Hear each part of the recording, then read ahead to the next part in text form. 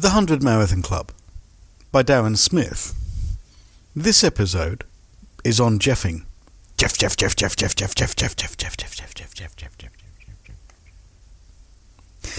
Now, I want to talk about something personal, not always popular, and a bit of a taboo topic at times. I want to talk to you about walking, in the context of running races, of course. I know this will be a red rag to the bulls on social media, who I've seen write that if you've walked any part of any race, that you can't say that you ran it. Well, fuck them. Those are not the sort of people you should listen to. Those are the sort of people who I wouldn't trust to sit the right way round on a toilet. And I personally wouldn't waste the urine on them if they were on fire. Not when Bear Grylls is coming around anyway for a drinking session. After hitting the wall at Berlin and then getting a PB at Manchester, I worked on my run-walk strategy going into Copenhagen. It was always a backup plan for me, a coping mechanism, if you like, a safety net. And I do like. I see it as, well, let me use an analogy. I see physical energy and mental strength like I do a bank account. You have a balance that you can spend. You don't want to make it rain, throw in the cash about until you are broke with a week and a half to go before you get paid again. Now do you? Similarly, you don't want to burn out before the end of a race, blowing your wad before crossing the finish line. I've seen many a runner burn out and then have to pull out, when all they needed to do was slow down and walk it off. And I guess this is where I want to go with this. If you're running full tilt and your muscles are getting heavy, your breathing is getting heavy, your temperature is rising, maybe you feel a bit dizzy, and then panic sets in. You aren't going to get that PB, the one you desperately want to crush this time out.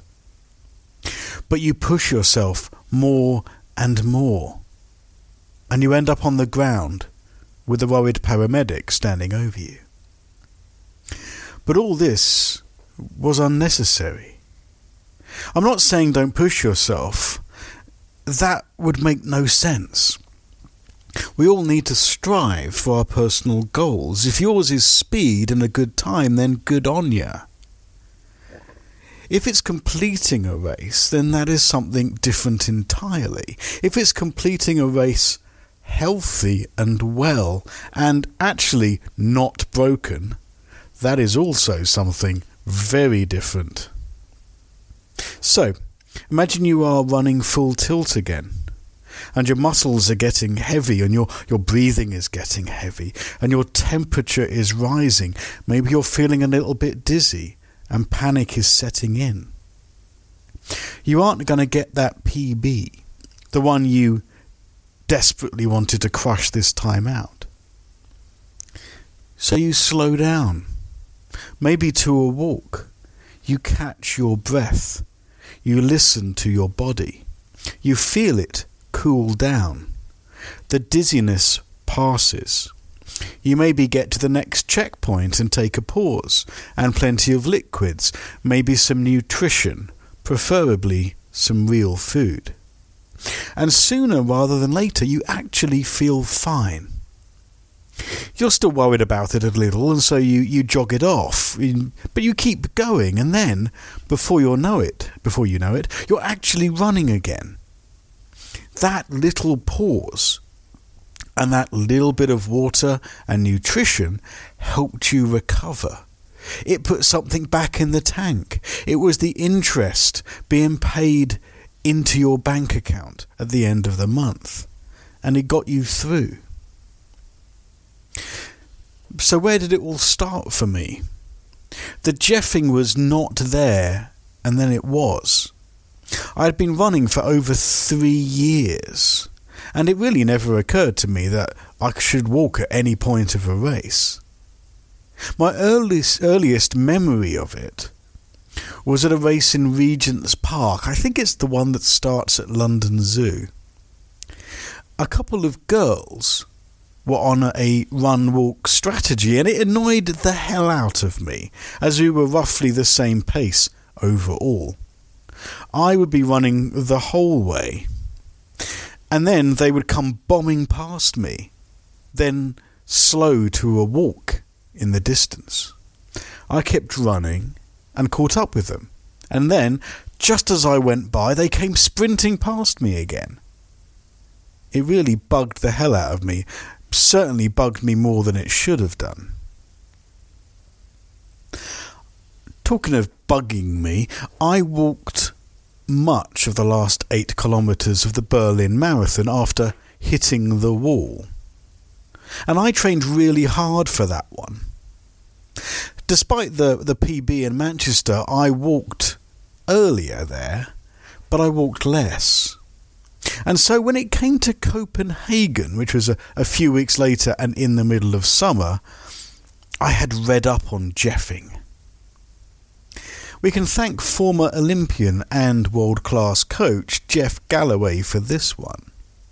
And it could be best understood as a safety net for some, a coping mechanism, that's how I like to see it, but also a way of improving your speed. And I know that sounds a little off, but my running pace when I am jeffing is a lot faster than my running pace if I was running the whole thing.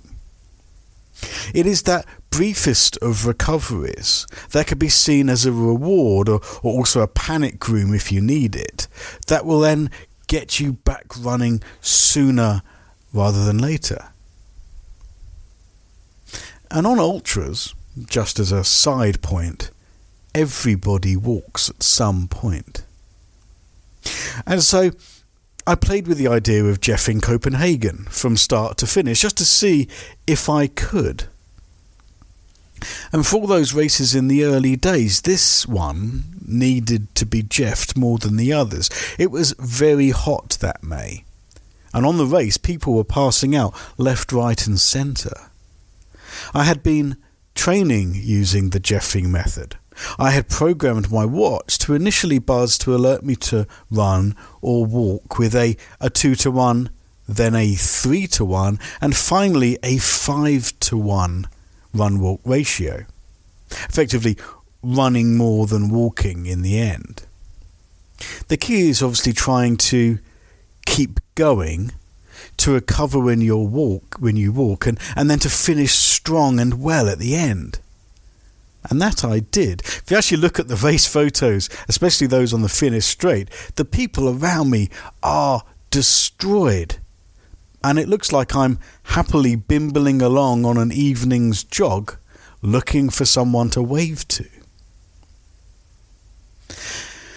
And the jeffing progressed from there, especially in the summer of 2016 when I ran Race to the King and then 100 kilometres of Race to the Stones.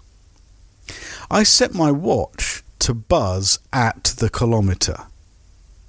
I would then walk for a count, in my head anyway, of 200. And then I would run to the next buzz. And it is that strategy that helped me get through my first 100k ultra, amongst well-publicised other coping mechanisms. It was the jeffing that meant that at 10 p.m, when I was at the 80-kilometre checkpoint and people lay around me broken and had all given up, they were going nowhere other than back to the finish in a bus, that I still had the strength to get up and head out toward the next and the last checkpoint.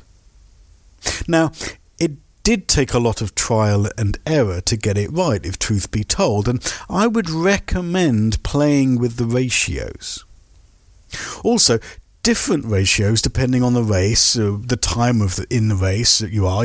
Obviously you'll be walking more and running less the further into the race you get, and also how you are feeling. I have a 1 kilometre to 200 metres run walk programmed into my watch. So I run a kilometre and then it tells me to walk for 200 metres, then run the next kilometre. But for later in the race, when I'm slightly more beaten, or if it's a multi-day event, then I have a 500 metre run to 100 metre walk ratio later on. And even a 300 metre run and 200 metre walk. I mean, there's never a 50-50. You always want to be running more than walking. The issue, and this is key to getting it right, in my eyes anyway, is knowing that you need to reach a point where you can still run if you need to. Now, there is a point where if you just kept walking on tired legs, then you simply can't start running again. Your muscles have just had enough. And my one-time coach and all-time running soulmate Jenny hates my run-walk strategy. She always cites this as one of the reasons, and it's true.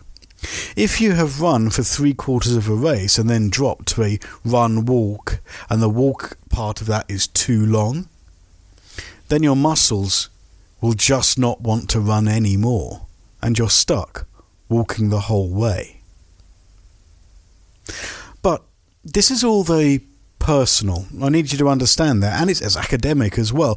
You know, we're all on our own running journeys, but the run-walk strategy, or jeffing, has made running a lot more fun for me, a lot more achievable. You are a lot less broken afterwards, in my opinion. Again, this is all my opinion.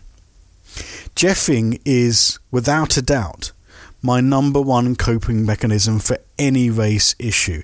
If I feel unwell or dizzy or tired or anything, drop down to a run-walk. I don't know why I didn't include it in the coping mechanism podcast of a few weeks ago, as it is my go-to strategy to get through races. And given that my next scheduled race in 2021 is 3 days of 33 miles a day in April, it will be my go-to strategy then too. And those naysayers on social media who say that because I walked part of it, I can't say that I ran it, well, am I going to be seeing them on the 99-mile route? I don't think so. Or will they simply be judging me from behind their keyboards? Either way, I couldn't care less. There are some good websites out there regarding jeffing, and you could always message me directly, but personally I would say, go to the granddaddy of them all.